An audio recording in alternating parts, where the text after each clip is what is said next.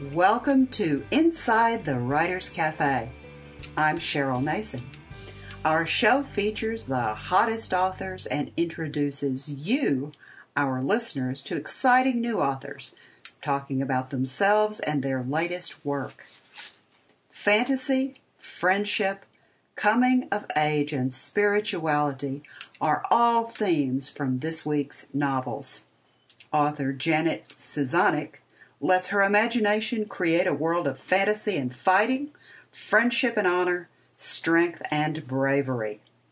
In the fourth novel of her Journey series, Journey to Flight Deceptions, Valkyrie, Thor, and Burnhild set out on an adventure where they must conquer the ultimate evil.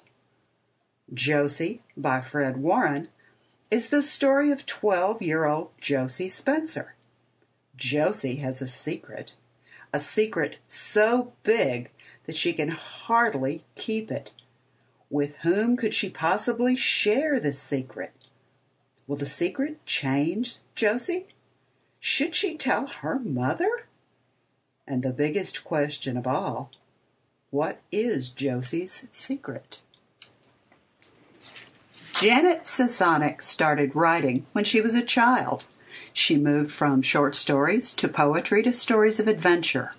Currently, she's writing a young adult fantasy novel series with a journey theme. Journey to the Land of Diamond Fire, Journey of Past Secrets, and Journey to Solve the Riddles of Treachery are the first three novels. Janet joins us today to talk about the fourth novel in the series, Journey to Flight Deceptions. Janet, welcome. Thank you, and thank you for having me. Oh, it's my pleasure. You have created a world of fantasy and fighting, friendship and honor, and strength and bravery with this group of friends that you have that travel around and fight evil.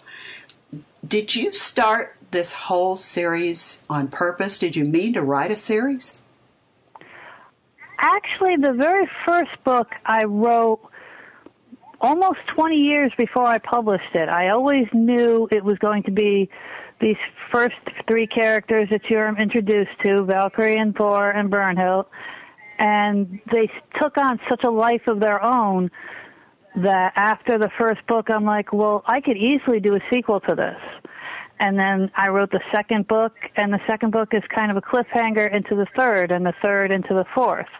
I didn't want to be as presumptuous to say in the first book, oh, you have to read the second to follow what's going on. But the second, third, and fourth kind of go into each other. Let's talk about especially the recurring characters, because it's my experience that when an author writes a series, they do have those characters that go from the first novel to the second, to the third, to the fourth, and I understand that you're also working on a fifth. So let's talk about those characters. Okay. The first one I'll mention is Valkyrie. She is a very strong character, a very female warrior who left her village in the first book because a sacred icon was stolen from her village. And being that her and her family were the ones in charge of security and protecting the village, because their religion said it cannot be stolen, it has to be returned, or a terrible calamity will happen if it's not returned to the temple. It was up to her to go and get it.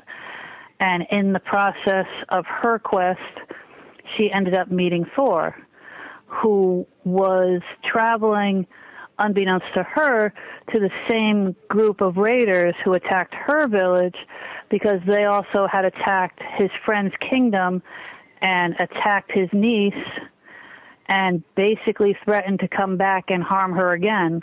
And the poor thing was obviously terrified, and he was basically going out as a mercenary to avenge what happened to her. And they ended up meeting, and since they were going after the same raiders, they decided to join forces. And then the last one is Brunhild? Burnhild is actually my favorite character that's recurring through the entire book. He's what one of my readers described as Valkyrie and Thor's Jiminy Cricket. He's a wonderful little guy. He's a half dwarf, half elf. He is older than them, So in a lot of ways, he's wiser. He doesn't have the same temper that both Valkyrie and Thor have, so he's not as impulsive. He could pull them back a little bit, but he also knows how to fight, obviously nowhere near as strong as his two companions, but he's also a healer, which is very handy to have as you're going through, fighting people. It helps to have somebody who might be able to fix you. I think it's great the way that you have taken these characters and given them, it reminds me of the value that each of us has in society, because you've given each of these characters their own particular strengths. And when I say strength, I don't necessarily mean physical strength, because you just talked about Brunhild being a healer. I think it's great that you've taken these three characters and they all support one another, and each one brings something, quote, differently, I'm doing air quotes here, to the party. And I think that is a reflection to me of the way true friendship works. Absolutely. I think that most of the strongest friendships that most people have in their lifetimes, they say opposites attract, and a lot of times your friends have a lot in common with you, but one might be, the cooler one, and one might be the more impulsive one, and, hey, let's go off on this little adventure and go to this party or whatever, and the quieter one begrudgingly goes, knowing she's probably going to bring this one home too early because the other one wants to stay too long and get into trouble. That's kind of the best friendships. And that's exactly what these three do. I mean, they meet many, many people on their way. Some friends, some more and more enemies. But they always have each other's back, and they always know what each other's weaknesses is. They're not perfect. They know this one's not good at this. This one's not good at this. This one might tend to let his anger override his reason and jump into a battle he's not prepared for. So they all support each other in that way. Well, let's talk about their latest adventure. Let's talk about Journey to Flight Deceptions. What's going to happen? I mean, I know the Harpies are playing a role in this, and this is I loved it. As I was reading it, I thought, yes, yes, yes, and I'm right there fighting the battles with you. So let's talk a little bit about what's happening in this novel. Well, the Harpies were an interesting little creation I made. Obviously, everybody's heard of Harpies in different mythologies, and I just put them into my own little how I see them. And like I said, the second, third, and fourth book run into each other, and the fourth book is kind of the climax of what's been happening. Because unbeknownst to the main characters, there has been this one character that you don't see very much in the book. You see just an undercurrent of this person, but they, for their own basically political gain in the kingdom that Thor is friends with, that person feels that this trio is in her way for her to get into the hierarchy of the royal court, and is doing things under the table, so to speak, to try to destroy them, and has been sneaky enough so far that they don't realize it's her. But this all comes to a head in this fourth book. And she's a spy, so she's giving information to their enemies, the Harpies, at this point, and they really have a problem with Valkyrie. What is it that Valkyrie has done to the Harpies that's made them so angry? The Harpies are able to control the males of any species with their siren call. Valkyrie is the only one who's been able to defeat them in any battle, because she's a strong warrior woman. She's brave enough to do what she needs to, and she ended up rescuing a group of men that the Harpies had held captive. Because of being a woman and not being affected by the siren call, she was able to get in there long enough to get them out. And the leader of the Harpies can't deal with the fact that they were defeated, basically. And that's one of the segues from Journey to Solve the Riddles of Treachery into the latest novel, the Journey to Flight Deceptions, right? Correct. So we're going to have a battle. We don't start out that way, though. The book begins with a party. They're in the kingdom of Lord's Gate, and the queen is planning this big party, and she's very excited about this big celebration. Oh, she's a complete doting mother. She's like the old-fashioned Italian grandmother who's planning this huge party with, so much food that no one could possibly eat it all. And this is what she loves to do. And this is basically a yearly festival, and everything is happy-go-lucky, and right in the middle of all of this, problems start to occur. Right, which any good fantasy book is going to have the problems begin to occur so that the adventure can start. Absolutely. Now, there's a fifth book? Yes, I'm in the process of working on the fifth book. Well, the fourth one is so much fun. I read the excerpt on Amazon, and if any of our listeners are interested in perhaps starting with that excerpt, they can go to Amazon.com and they can just put in your name. And I'm going to spell your last name, Janet, because they may not exactly know how to spell it. It's Cesanek.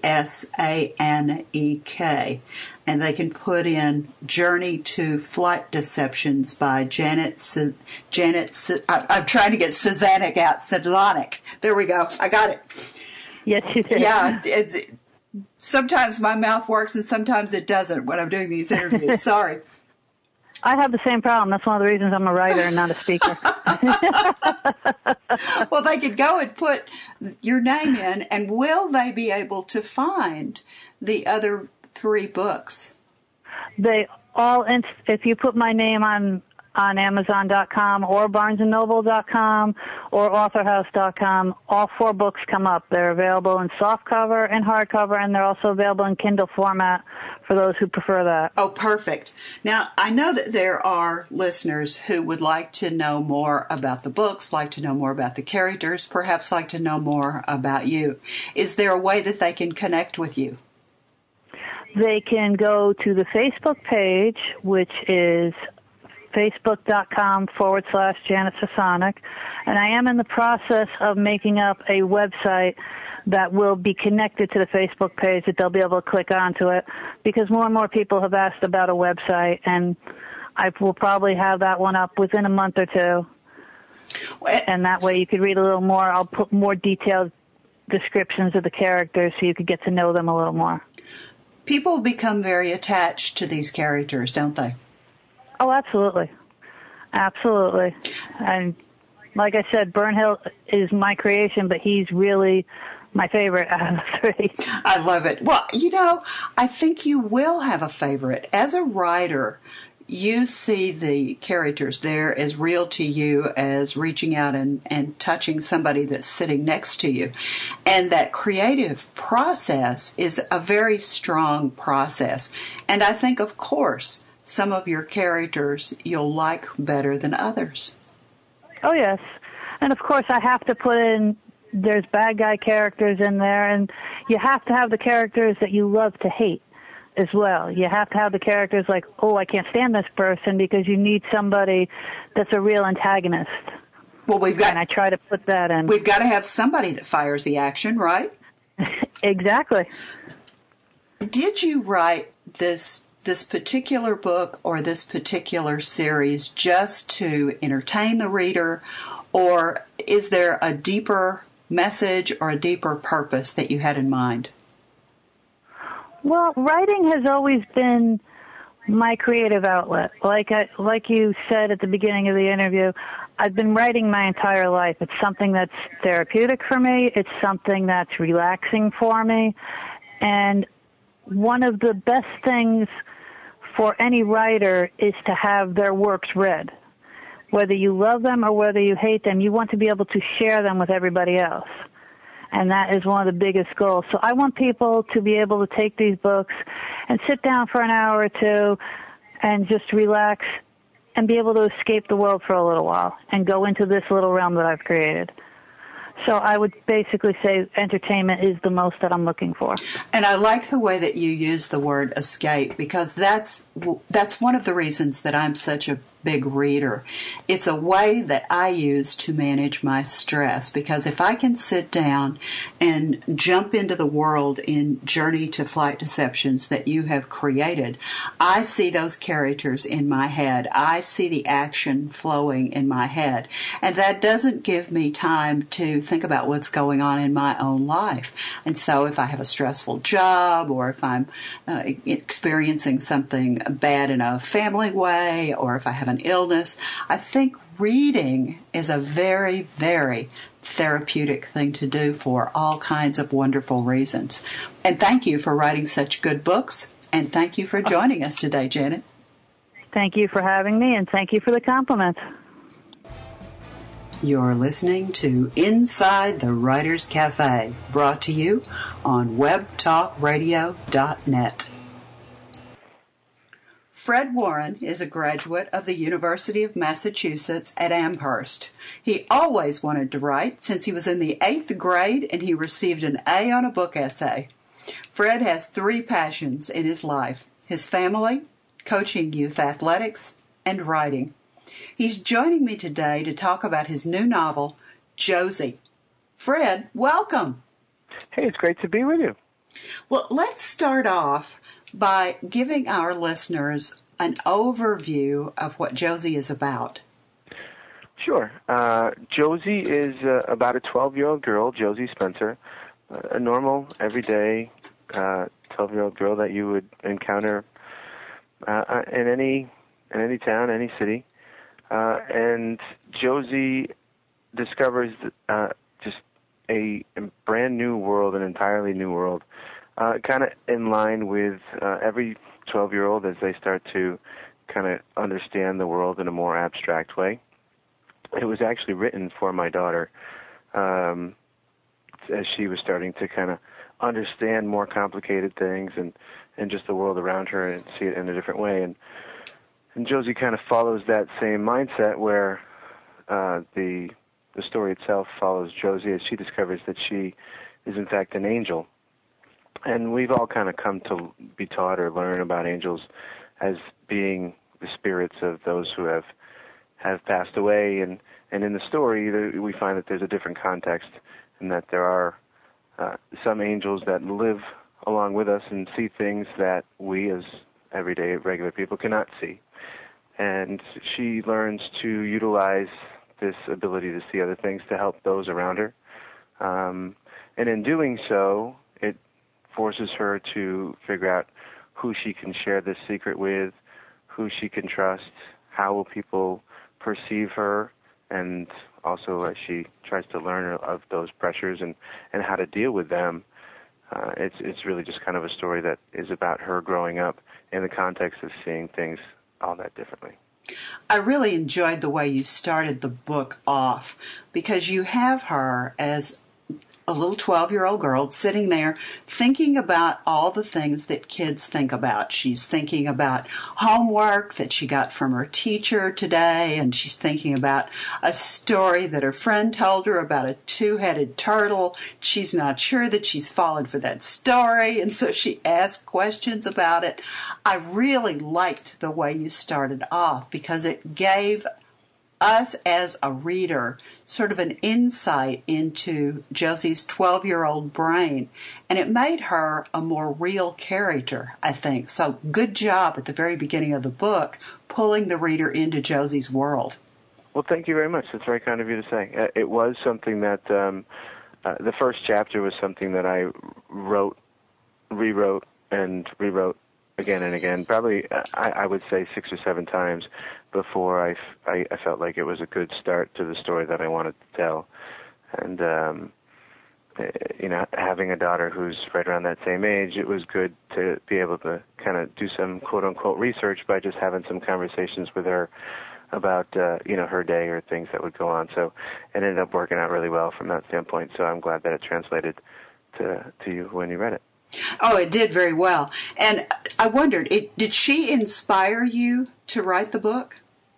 It was really a combination of things. As I said, my daughter getting to that point just from a natural biological development where the brain starts to get to the point where where children can start to understand things and move out of that concrete operations to a more complicated view of the world. It was her learning to see things and ask questions that showed that she was starting to do that, as well as, an unfortunate event where my grandmother, Josephine, passed away. And it was kind of a convergence of those two things that led me on to this story, and it ended up being just a wonderful, experience for me, because I felt that through the story I'm able to kind of demonstrate or show her some things that are important as she grows up, but at the same time, still have that image of my grandmother in my mind. So it's kind of worked out for me, and the inspiration kind of came from both of them. Well, Josie hasn't had a really happy life at this point in her young life of 12 years, because she's lost her dad. And so you paint that picture of a child that's lost her father. She's experienced that real sense of pain and loss, and she still misses her dad, but she's just now beginning to come out of that pain and that loss. And she still has her mom, and she and her mom are very close. And when Josie discovers the secret, she has this conversation with Mr. Stone down the street, because there's an incident that occurs in the neighborhood, and she views it in a very interesting way. And she and Mr. Stone are the only two to see this. And she's hoist on her own petard, as it were. She can't decide whether to tell her mother about this or not, because she and her mother have been pretty honest with each other to this point in time. She's told her a few little stories here and there, but she's sort of struggling a little bit with how much should I tell Mom about what's going on.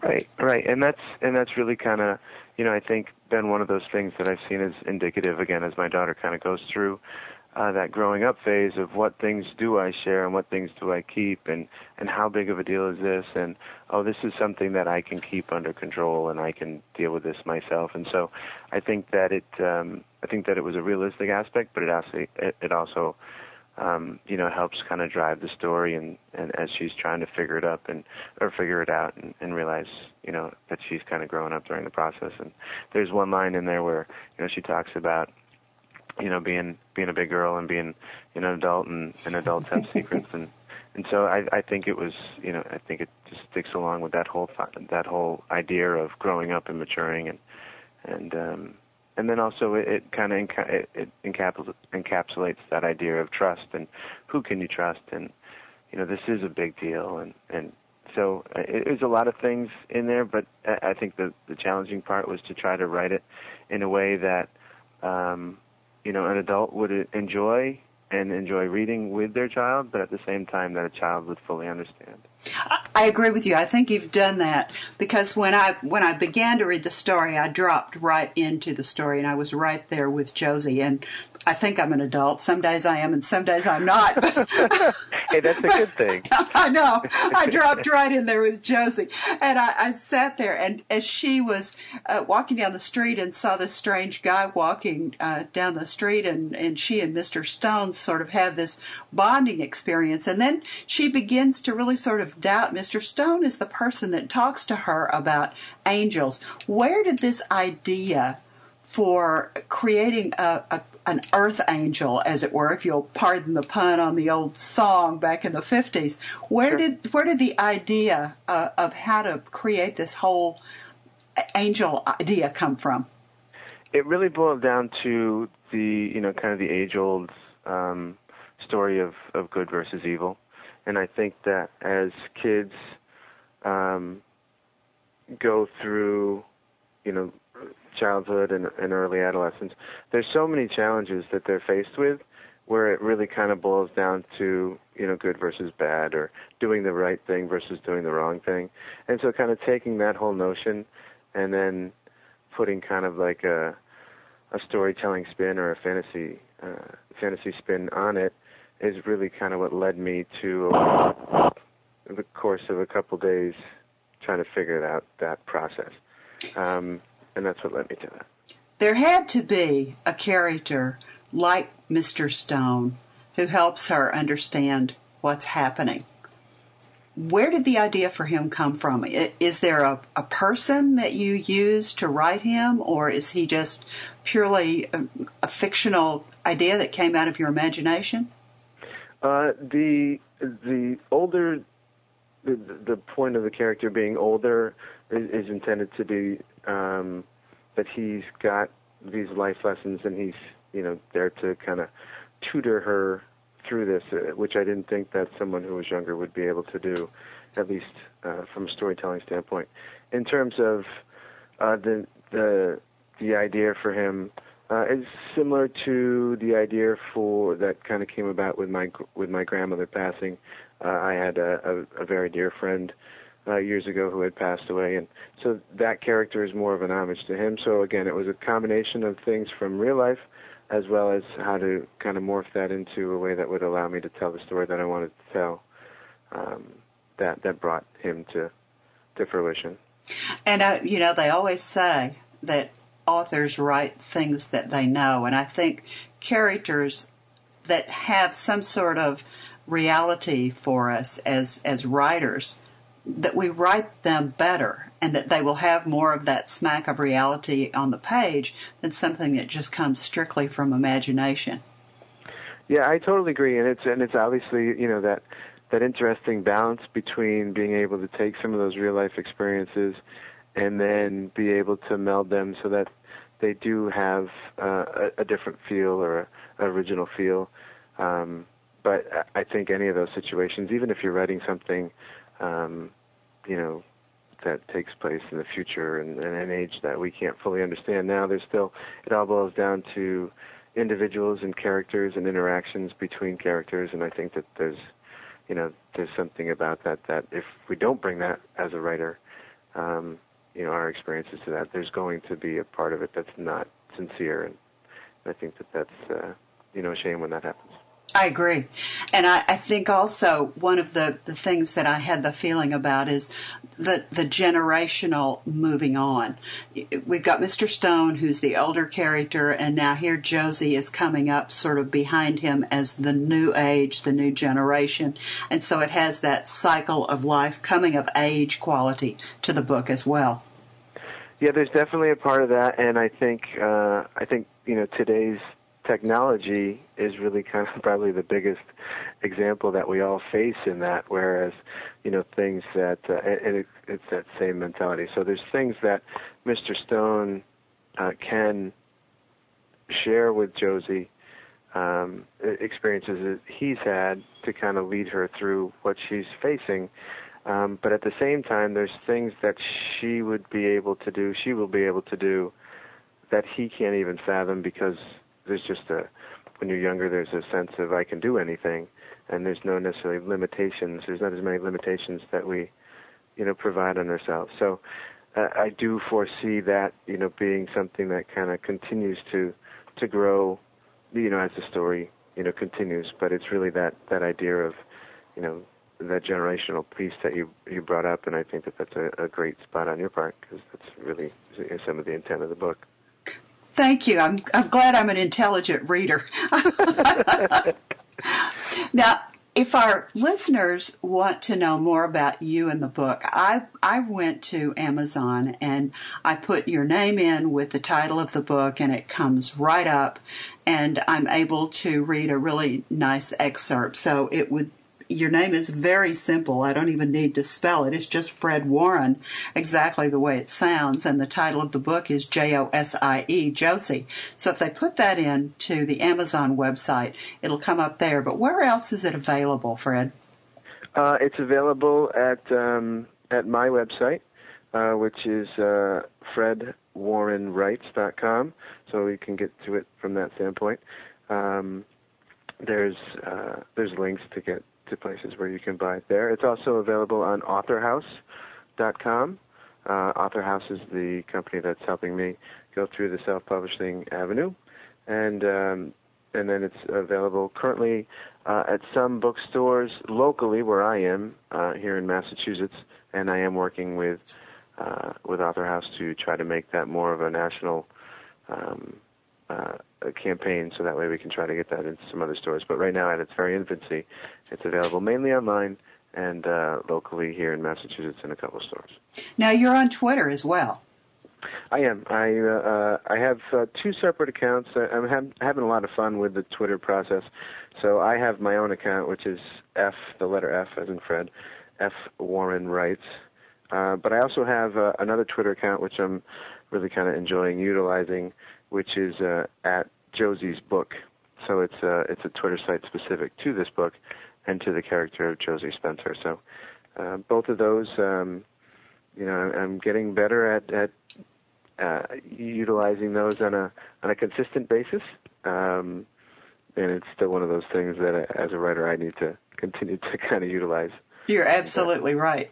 That social media tool is a very powerful tool, but there's so much, and you have to have time to get out there and really take advantage of it. I couldn't agree with you more. Yeah, that's really the biggest thing, is that time piece. You're exactly right, and writing as much as I love it, I still have to maintain my full-time job currently, so. There is that balance between that, and it's important to me to never lose my status as a full-time husband and father. So trying to make sure I balance all those things in the way that works is definitely something that's always been important to me. One more question. If our readers read the book and they finish the book, what would you like for them to take away? That's an outstanding question. Really, anything that I write is meant to. My true intent is to try to get people to realize and appreciate the things that they have, rather than live regretting the things that they don't have. And I think that if that message were to come about, then I would feel like I had accomplished something.